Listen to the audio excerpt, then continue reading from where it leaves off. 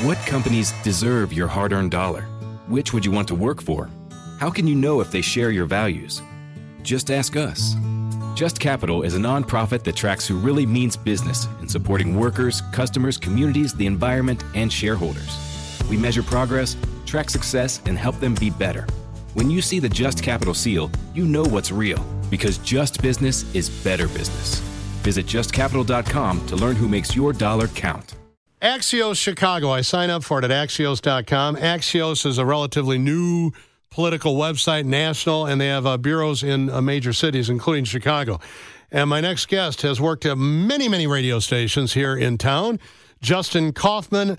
I think it's the first time he's been on my program. Justin, welcome to the program. How are you, sir? Hey, John. Thanks for having me. I appreciate it. I worked with Kim before at WGN, and also your old buddy John Dempsey, too.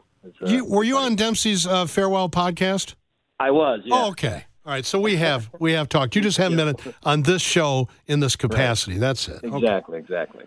Well, I found this fascinating. I want to get into the mayoral race, time permitting, afterwards. But you're here to handicap the 5 most interesting, and these will probably all go to a runoff. So we'll not know next Tuesday who's won these aldermanic races. But the best 5 to watch. Let's start with the first ward. You have La Spada, and then Proco Joe wants back in after, apologizing and saying he's rehabilitated himself. And then, with huge name recognition, attorney Sam Royko, Mike's son, is also running. Tell us about that race. This is going to be representing the first ward is in Wicker Park and Logan Square. And yeah, you just mentioned these are rock star names. Proco Joe Moreno used to serve as an alderman in city council, and then you got Sam Royko, the son of Mike Royko, and you have the incumbent Daniel La Spada, who's well liked in the ward. And interestingly enough, the Chicago Tribune endorsed community activist Andy Schneider, who's the 4th candidate that's in the first ward. Now, this is rough and tumble politics because we saw Alderman La Spada get a drink thrown on him at one point. His office was vandalized not too long ago. So there's a lot going on here that's beyond just rallies and speeches when it comes to first ward politics. So this is one that's probably heading to a runoff, but has probably the most name recognition when it comes to the people running for this ward. What do you think as far as in your gut or any polling that we can lean on? Who do you think winds up in the runoff? Yeah, the incumbent, maybe Proco Joe or? Yeah, I mean, Proco Joe is well known in there. I mean, polling, that's the best thing. We're talking about local wards and things like that. But Proco Joe has the name recognition, and if you're in that neighborhood, you see signs for Proco Joe. It's almost like he had him in his garage, and he's got him back out for the last time that he was in office. So I think that he has a really good shot. Sam Royko set up a big shop on Milwaukee Avenue where he's got Royko everywhere. It almost looks like a boutique, if you will, like a jewelry store, but instead it's his campaign headquarters. And like I said, you can't discount the fact that a community activist, Andrew Schneider, was endorsed by the Chicago Tribune. So right now it's up in the air, but the biggest 2 names definitely are the incumbents and Proco Joe. Do you remember that great audio tape of then Alderman Proco Joe Moreno berating the landlord of the Double Door? Yeah, right. He's had a lot of trouble over time. Not just sort of the embarrassing takes like that where there was audio leaked, but he's also had run-ins with the law, and he's found himself on the outs, but now he's back in. So at least trying to get back his seat in the first ward. Justin Kaufman is here. He's a reporter for Axios.com. You should sign up for Axios Chicago. Shows up in my mailbox each and every morning. I want to jump to the 26th ward because Maldonado is stepping down, so you have challengers with terrific names. Could you please go through who is running for the alderman or the aldermanic seat in the 26th? Well, the first 2 are community organizers. Jesse Fuentes is a popular organizer in the 26th ward, which is going to be your Humboldt Park area. This is going to be Hermosa. All along the 606 Trail, it's a big issue for the ward when it comes to gentrification and taxes and the housing prices that go along with that beautiful park that on that old railroad there. But the biggest name is someone from our industry, local house DJ Julian Jumpin' Perez, who many may know from his time as one of the DJs on B96, the Hot Mix DJs who took house music to the next level here in Chicago. He has, I guess you'd say, hung up his turntables don't know what you do with put him in the garage, whatever you do, but he has moved to a world of politics, and he has a good chance here. There's obviously a couple of names in this race, but he has been campaigning for a long time. I mean, he started and announced he was doing this last summer, so he has been pushing and pushing. So there's a good chance that his name recognition, plus the fact that he's been campaigning in Humboldt Park, could give him an upper hand when it comes to the 26th. Justin, let me just jump, since you mentioned community organizers. Obviously this city sent a community organizer all the way to 1600 Pennsylvania Avenue. That's also, right. in light of that, to the mayoral side, although I don't think he's going to make the runoff, Jamal Green has been quite impressive in debates. Is he going to make your debate at the Hideout tomorrow? Yeah, he's at the Hideout tomorrow. Jamal Green, a community activist and organizer who's been a thorn in the side for Mayor Lightfoot. He ran in 2019. He didn't do that great when you look at the numbers at the end of the day, but he dipped his toe into mayoral politics. And then he showed up at a couple of press conferences. He got bounced out of City Hall at one point. So he's made his name as sort of an anti-Lori Lightfoot. And he's resonating with he's the youngest, candidate on the ballot, and he's doing things on TikTok and Instagram and other places that the other candidates aren't. Even as I'm posing with a rapper Lil Durk, who's on the charts, he's having that kind of experience when he's running for mayor, as opposed to some of the other candidates who are sticking to the policies. What about Jim Gardner in the 45th? Obviously, he's had a few bumps in the road. Does he hang on? Are you ready for hard-hitting observations? Reality remains reality, no matter how hard you try to ignore it.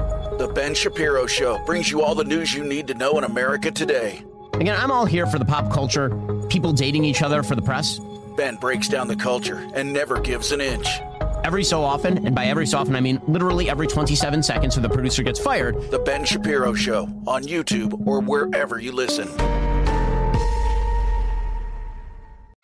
This is Jefferson Park. This is it's going to be your Portage Park area, northwest side of Chicago. He is a former firefighter who beat John Arena the last time through in 2019, but he had such a bumpy road. Talk about the last 4 years under investigations. He's had apologies. He's under an FBI investigation for corruption. I mean, he's got a lot going on. He's probably the most controversial alderperson in city council right now, and there is a slew of candidates that have lined up to try and take him down. Including Megan Mathias, who is endorsed by the Tribune, a lawyer. She, again, has been campaigning for the last almost year and a half in Jefferson Park. And, the only thing that, remember, they've redistricted with the census numbers. They redistricted the wards. Right. So it's not all police and firefighters anymore? Well, now there's more police and firefighters in the 45th, meaning that they neighborhoods like Edgebrook and Wildwood that were part of maybe the 41st or the 40th before are now in the 45th, and that gives Jim Gardner a little bit more of an oomph, if you will, of more firefighters and city workers and police officers that may not have been in the ward before. Jefferson Park is an interesting area. They got a lot of issues around affordable housing and public safety, like most wards, but they do have a very strong progressive movement there. The alderman before Gardner was one of the leaders of the Progressive Caucus in John Arena. So there is this divide, and they really take it seriously up there. So that race could be heading for a runoff. If Alderman Gardner doesn't get to the 50% plus one, it's going to be tough in the runoff when all these forces come together on two candidates instead of six. I love Jefferson Park. That Copernicus Center is worth visiting once a year. And there's a little restaurant close to the Copernicus Center. I've not been there in so long, but I used to stop by there for great Polish food as well. Yeah, I just moderated the debate for the 45th Ward, which got, you did a lot of raucous audience, people screaming and yelling, that kind of stuff. People are very, very particular and passionate about their politics up there. Was it, who was the late alderman that said, politics ain't beanbag? That was Nateris, right? Right. Yeah. I mean, that's exactly it. I mean, this is the moment. If you're a fan of Chicago politics and aldermanic races and just like a really granular local stuff, this is the time. This is like Christmas for you. It really is. It's just amazing. And even with the mayoral race, I mean, you're looking at we don't really know what's going to happen on Tuesday. There's not a real traditional front runner right now. There's 4 or 5 candidates that have a chance to make the runoff. And that's something that's probably great for democracy, but it's kind of new for Chicago. Well, I wanted to talk a bit about Carrie Austin. She's done. Who knows what's going to happen there. But in the 34th, you have a couple of, it looks like, various well-established businessmen who are running. These are two big names running in the third. Now, the 34th used to be a far south side ward. but after the redistricting just happened over the summer, they moved it to closer to downtown. So now it's Fulton Market, near West Side, a little bit of South Side. Like it's way different constituency. This is not Carrie Austin's ward anymore, and that's she's under indictment for corruption. But it's also not her ward. She got redistricted out of her own ward. That's what happens when you're under indictment. you lose that. But so she's out. So the 34th ward is Bill Conway, who we may remember. He ran for state's attorney against Kim Foxx. He's running in that ward, as well as the former head of the Chicago Association of Realtors, Jim Ascott. And the Chicago Association of Realtors is a big corporation. So there's a lot there that these two heavyweights and Bill Conway's running a campaign in the 34th of people know my name. I don't need to do a forum. I don't need to debate. He's kind of resisted getting out and doing anything with Jim Ascott. So it'll be interesting to see how that plays out when it comes to election, which, again, these are only two candidates running. So this one will probably not be a runoff. The fact that these two are going against each other. Any surprise that Paul Vallas appears to be headed for the runoff? Yeah, Paul Vallas is having a pretty great campaign. You and I both know Mr. Vallas from his years of serving in Chicago in various jobs and running for various offices. This is probably the best campaign he's run. He's really seized the moment when it comes to public safety and what's happening in Chicago. He's got a lot of great endorsements. He also, is battling his own interesting controversies over residency requirements and endorsements of his own. The FOP endorsed him and then brought Ron DeSantis to town, and that grabbed people's attention, although he disavowed it. He's run a great campaign, and it looks like he's got an opportunity to be in the runoff. But I would not sleep on the other three candidates that also have a lot of sway right now. The incumbent, Lori Lightfoot, if you talk to her people, she says they got the data that says they're going to the runoff. They will tell you, you know what, this is 2020, 21st century politics, John. Yeah. They're working with data. They understand who's voting and who's not, and they're playing to it. That's it. And, I think that Chuy Garcia was playing prevent defense with all that name recognition. It looks like he's kind of booted it. Yeah, but you got to look at him, too, and say, you know what, at the same time, he's the only Latino candidate in, and there's a large percentage of Latino voters in the city of Chicago. And if they're coming out for him, I mean, you're talking about 30%, 33% of the electorate.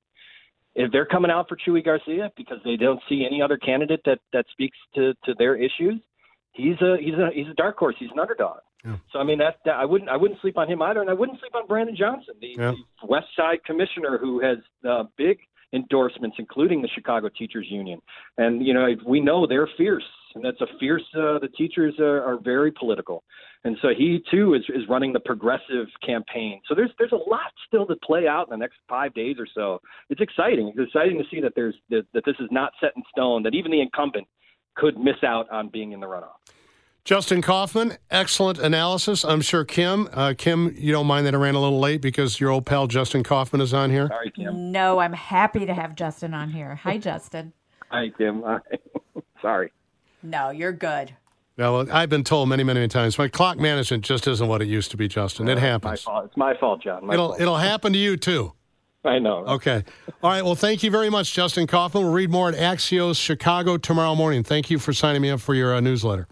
Thanks again, John. Afford Anything is a podcast that teaches you how to be smart with your money. As a small business, you don't have the resources to pay the level of overhead and for the level of services that a Fortune 500 company could afford. So I certainly understand why, if you want to offer benefits, the providers of that fee is going to be higher because there's more account management per employee. Make smarter choices and build a better life. Afford Anything, wherever you listen.